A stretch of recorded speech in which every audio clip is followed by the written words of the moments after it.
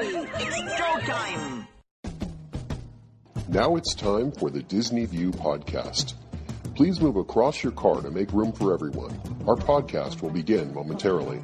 Join Dave as he makes his Grand Circle tour around the Walt Disney World Resort.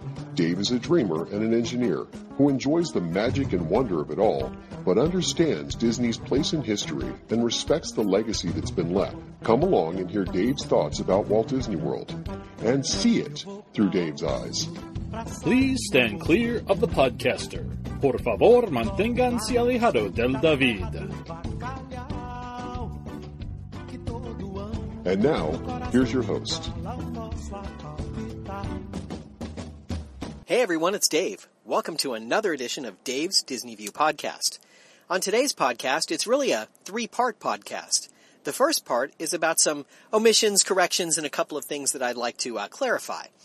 Second, I'm going to talk about the price increases that you're seeing at the Disney parks. And then finally, third, I think it's going to be something interesting. I'm going to talk about the magic bands and a couple of interesting little nuggets that I think kind of caught my attention, and hopefully they'll interest you as well. So first off is a couple of corrections.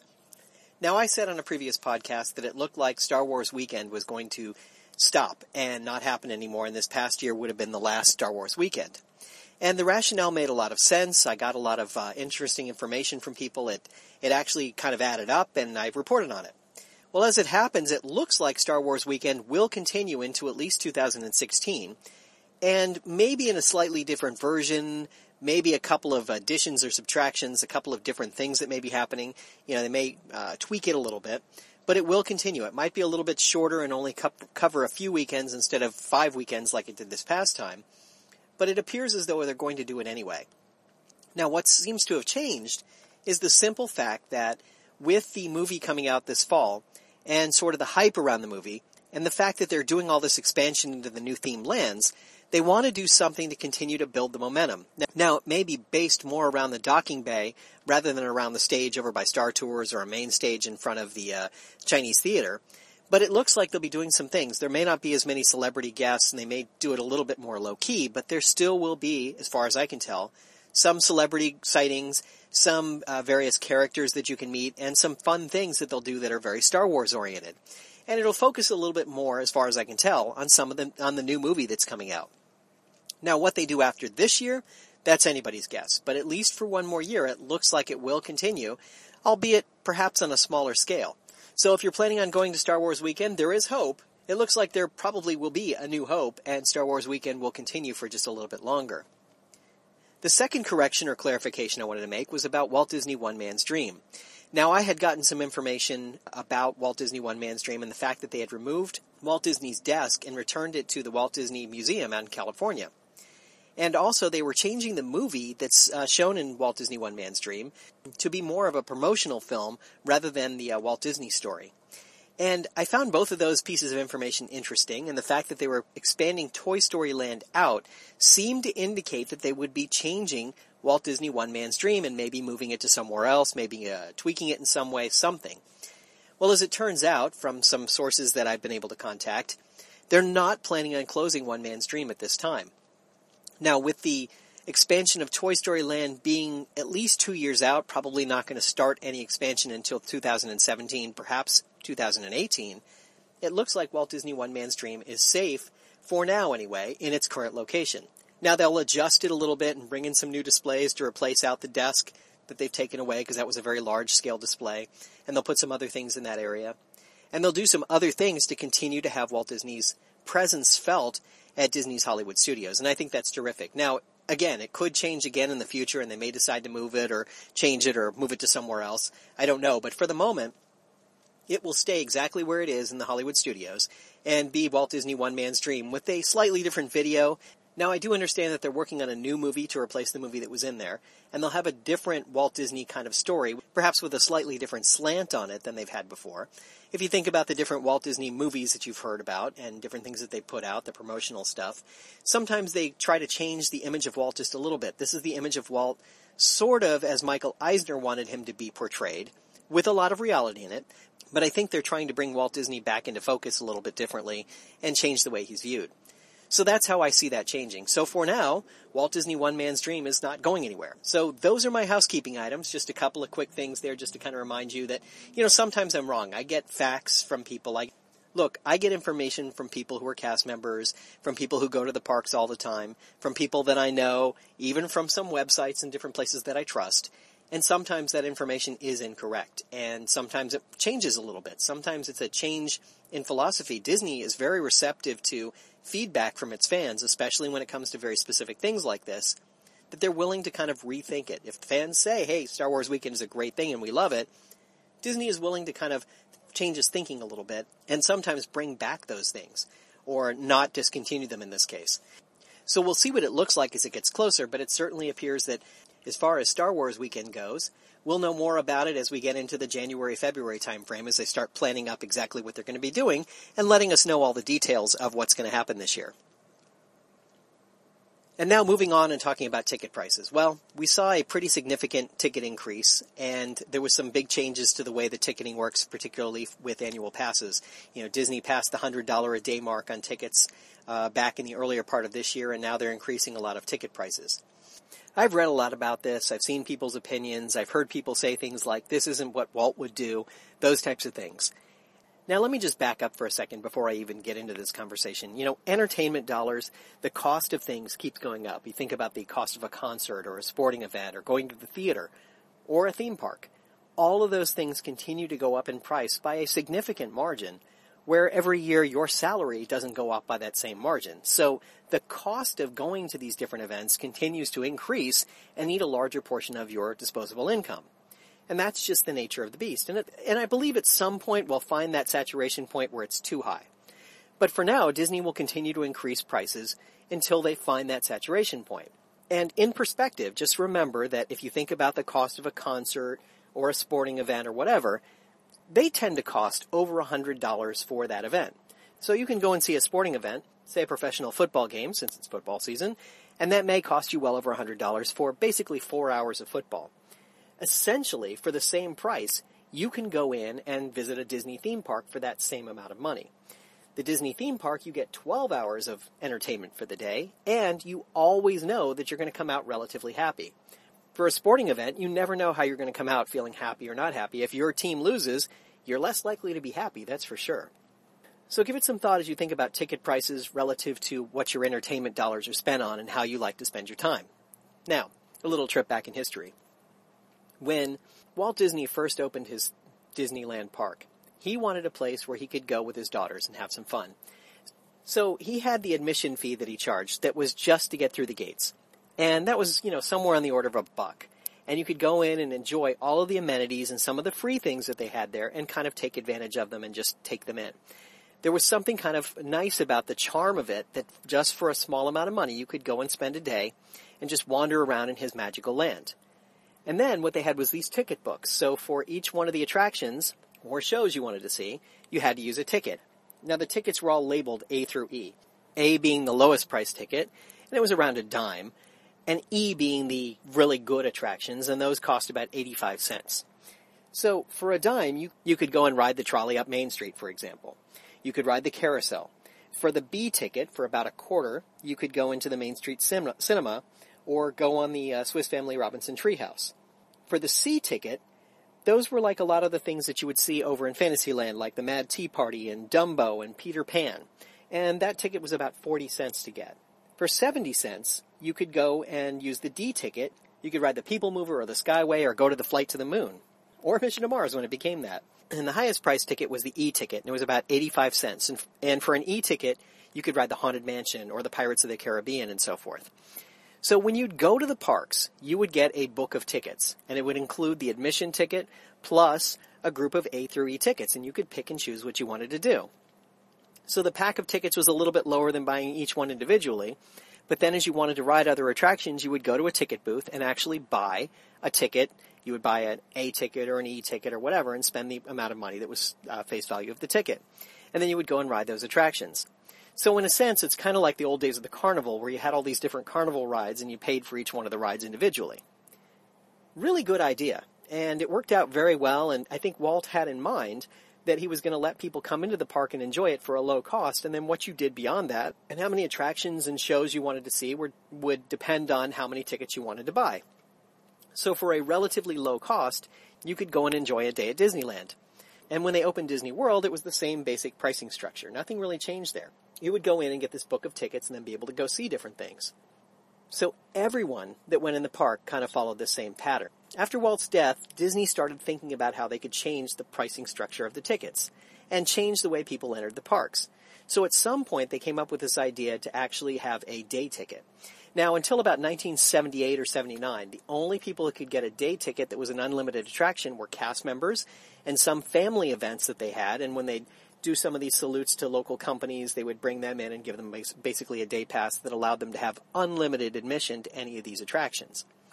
So that price point would be set, and they would do that. In about 78 or 79, they started introducing that day ticket to regular guests. And you would buy a day ticket, and you would go in and you would spend the whole day, and you could ride as many attractions as you wanted to. Now, you would buy that book of tickets originally for, let's say, $5, and it would include the A through E tickets. They went through and figured out how many tickets they sold on average and how many were used at each one of the attractions. They could see the throughput, and they could figure out how many tickets they had sold of each type. So they could take the number of people that went through the general turnstiles versus the number of people that rode the Haunted Mansion and figure out how many E-tickets were used and so forth. And they could do the math, and they could figure it all out. So they came up with a price point that made them just a little bit more money on the day ticket than it would be if you bought the individual tickets. So if you bought the coupon book, and it was $5, and then you went back to the ticket windows and you spent another, let's say, $3 or $4, maybe that's $9. For a premium of $10, you could ride as many attractions as you wanted to. Very clever. And that became the day ticket. Now, Walt had never introduced this idea, and as I understand it, had never been interested in this idea. He always wanted people to use each one individually and go to each thing individually and kind of experience them as unique. So it was a sort of a different model and a different way of looking at how you would spend your money to go see different attractions at the parks. Flash forward a couple of more years, and Disney figured out that they could actually add a multi-day passport and allow people to buy the tickets and come in for multi-days. And there was no expiration on them. So you would buy a 2-day, a 3-day, or a 4-day pass, and if you were vacationing there, you might use all 4 days in one shot.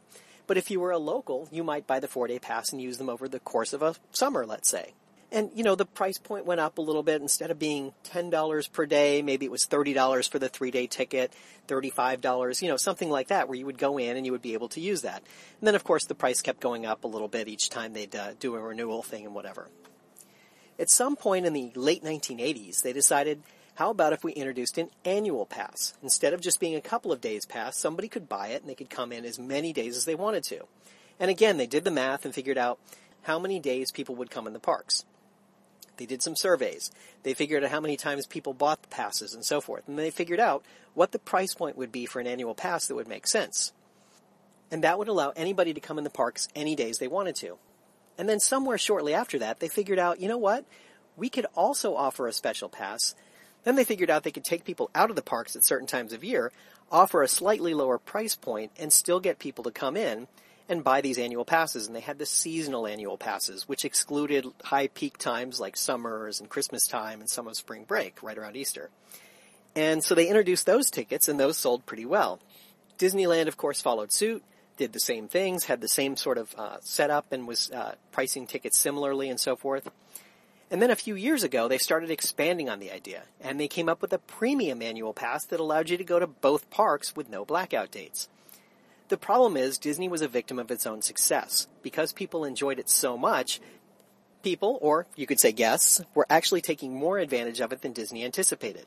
So the crowds at the park became larger, and it became problematic because, of course, Disney is in the business of making money at the end of the day.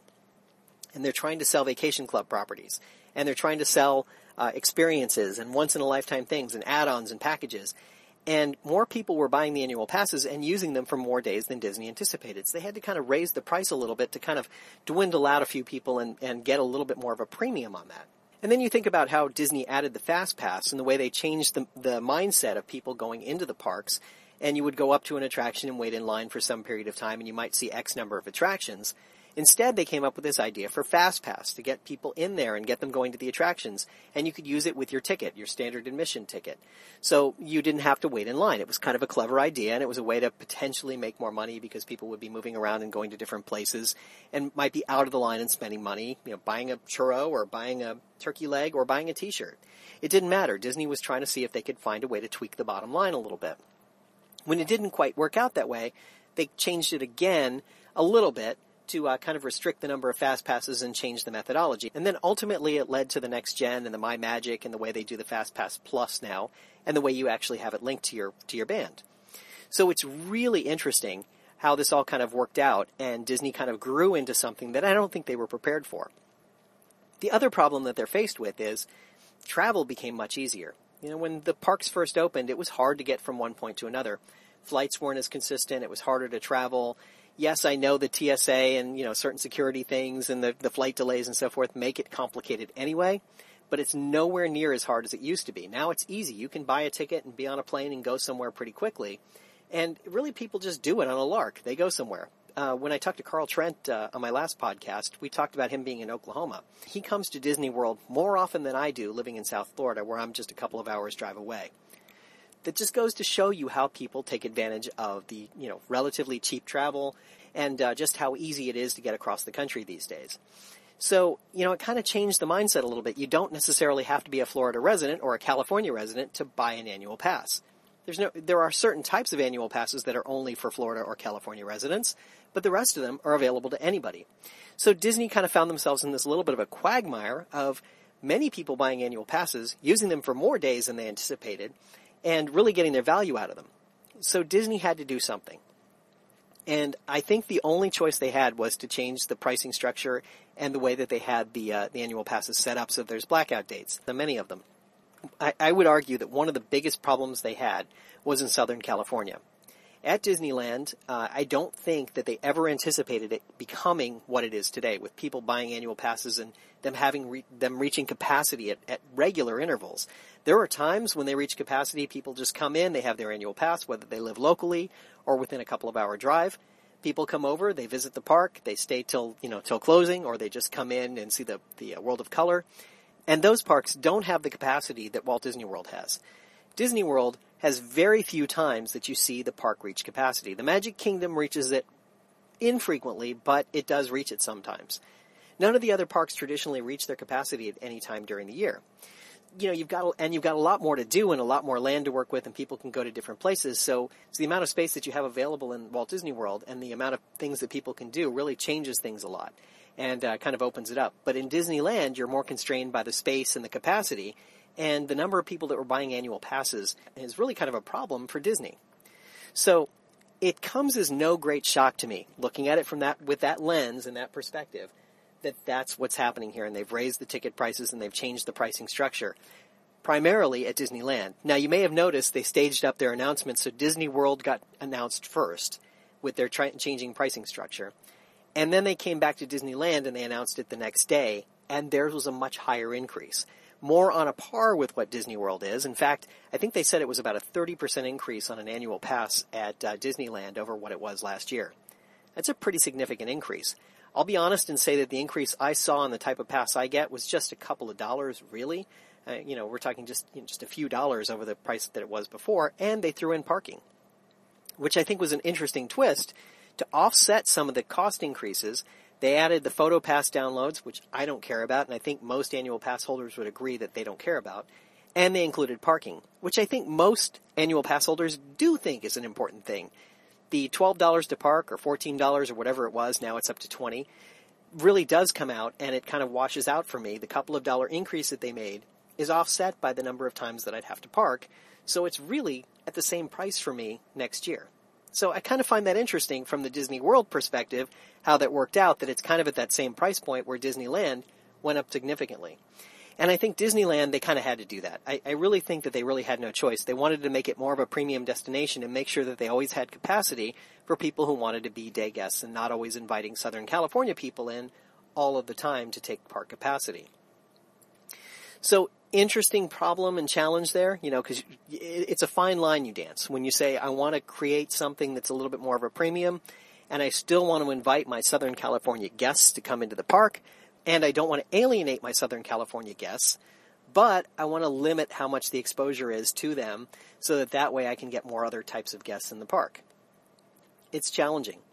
I've said for a long time that I think My Magic and the whole Magic Band and the whole kit and caboodle of everything is coming to Disneyland soon, and I think you're going to see the complete rollout in early next year. They'll be doing the same things where they limit the number of fast passes, they make everyone use the My Magic to go around and so forth, and they can track park flow so they can actually know where people are and what their patterns are when they come in the park, so it's not just a simple, I count them when they come through the turnstile and then I kind of lose them in the park. I think they really want to know something about the people that are in the park, and I think My Magic in its entirety will be coming to Disneyland in the not-too-distant future. Now, Disney has to pay for that infrastructure upgrade to make that happen. Part of the way to do that is to increase ticket pricing so that they can get there. So just my 2 cents on it. So am I disappointed by the price increases? Of course. It's changed from what I remember it being. Disney is a very different place, more corporate in some ways, than I remember it being when I was, in high school and college, and even at the beginning of this podcast a few years ago. But it's not to say it's a bad thing. The changes have all been generally pretty positive. They've offset any expectation I might have had that might have been negative with something really, really good. They have continued to exceed my expectations every time. You set the bar a little higher, and my expectations go up a little bit, and yet they keep meeting it. So there's something to be said for that, and I'm pretty happy with the way things are going. Yes, I'm disappointed that the price point is going up. Yes, I'm disappointed that they're kind of changing the mix and, evening the playing field for more DVC-type members rather than for us Florida residents. But I get it, and I appreciate where they're coming from, and I'm okay with it as long as they continue to up the ante and keep making better things for me. Make the value proposition good for me, and I'm happy. So that's the way I see it. It gets harder for a family of 5 to go, but it doesn't mean that we can't go. We just kind of have to pick and choose when we go and how we go and when we do it. And we have to spend our entertainment dollars wisely and go at times that make sense, where it's a little bit off peak, or maybe it's during the week, or whatever else we can manage to do. So that's my take on the price increases across the board on the tickets. Now, I said that I had something else to talk about, and it's related to My Magic. And this was something that kind of caught my interest, the whole My Magic Band, the whole next generation thing. Of course, it's about controlling entrance to the parks and giving out fast pass admissions and knowing where people are in the parks and doing some data mining to see what people's interests are and seeing where they go and what they do and, kind of using that to their advantage. It's certainly about that, but it's about so much more. The reality is, when you look at the big picture and realize that Disney has over 10 patents on the My Magic technology, you realize that they're in a much bigger sea, and they're doing a lot bigger expeditions than it seems like with just theme park operations. It's nice that they have all this stuff set up, and you can use it, and you can get into your room, and you can charge to your account, and you can do all these things, but Disney has bigger, grander plans.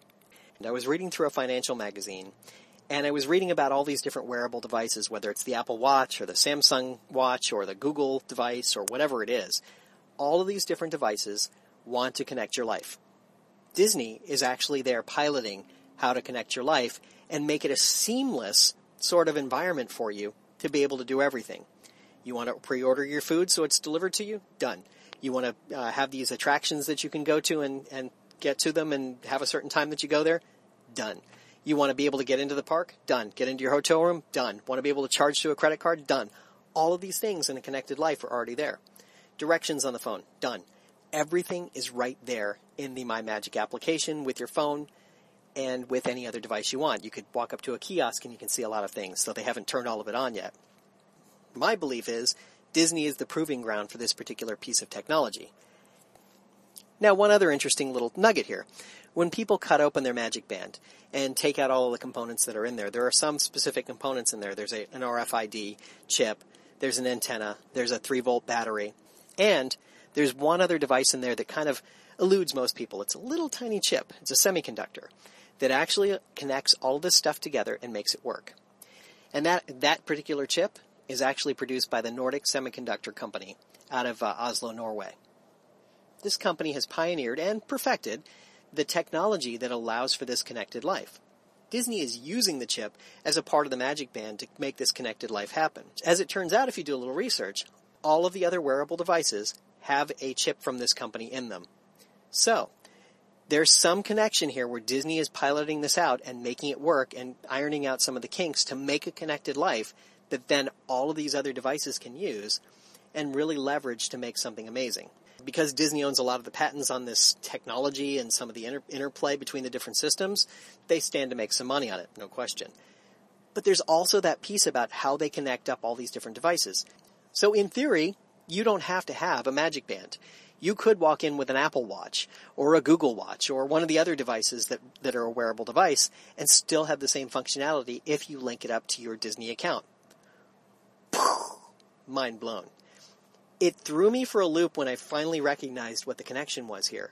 Disney's on the forefront of technology and innovation, and they're doing something really clever and creative that could, in fact, change the entire world in the way we use a connected world.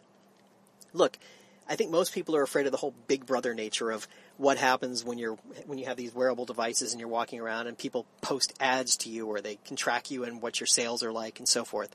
I think there's a lot of trepidation from people around that. But remember back a couple of years ago when Disney first announced the Magic Band, there was that same sort of mindset. I don't want Disney knowing everything I'm doing. I don't want them to know exactly where I am in the park, what I'm doing, blah, blah, blah. And I don't want to give a fingerprint, and I don't want to do this. And yet park attendance keeps going up. People don't seem to mind. And that in this connected world we're living in, if you strike that balance between what's acceptable and what's creepy, you can really win in the marketplace. And I think Disney has found that level, or close to it. They're finding that level and everything kind of works out. And I think it all kind of fits together in a neat little package that Disney is prototyping this for a more connected society. Yeah, some people will opt out, no question. Some people won't be able to afford the technology. That's true too. But I think the technology allows us to take that next advancement. You don't necessarily need to have a phone with you all the time. You could be using your watch or your wearable device to do a lot of the same functions, and maybe the phone becomes an extension of that rather than the other way around. Think about that for a minute. Let that sink in. It's just sort of a fascinating thing that Disney is actually at the forefront of all of this. It kind of threw me for a loop. Like I said, it blew me away when I first realized what was going on there. It's so much more than just theme park admission. I've always known that, but when that realization came to me, I just wanted to share it with you because it's something that's just so fascinating. The technology of it all kind of fits together, and it's really an amazing thing, and Disney has done some very clever things to bring it all together. You know, now we can move on in society and do something really amazing because Disney is taking this artificial environment that they have that's Disney World, Disneyland, and whatever other parks they're going to apply it to, and they can expand that thought process out to other places and share that technology with other companies to take those learnings and build on a more connected society that's completely different without being creepy, right? So they have that sort of balance that they've struck. So there you go. That's my take on the whole My Magic. That's my take on the Magic Band. I'm sure I'll learn more over time. Some of you may have feedback about that and want to share something with me that you've learned, but I think it's really amazing that this has all come together. And I just felt like it was kind of important to kind of talk about it because it fits back into the whole ticket price increase, right? You want to keep capturing information, and where's that point where people aren't interested anymore, right? Where does the creep factor and the connected factor all come apart? I guess we haven't reached that point yet, but we may at some point in the future.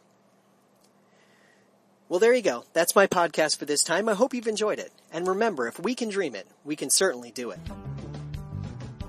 Thank you for tuning in to the Disney View podcast. We hope you had a pleasant stay and arrive home safely. Please remain seated until your ride vehicle stops completely. Then, gather your personal belongings and step out onto the moving platform. And yes, I know it went by so quickly, but don't worry. One of the nice things about traveling on this podcast is that the journey is just beginning. Show notes are available on DisneyWorldPodcast.net. While there, please check out some of our affiliates. You'll also find links to Dave's iPhone and iPad apps. There's an app for pin trading, one for finding hidden Mickeys, and an app for finding and tracking pressed pennies around the Walt Disney World Resort. And you never know just what Dave is working on next. If you have questions, feel free to drop Dave an email at davesdisneyview@gmail.com.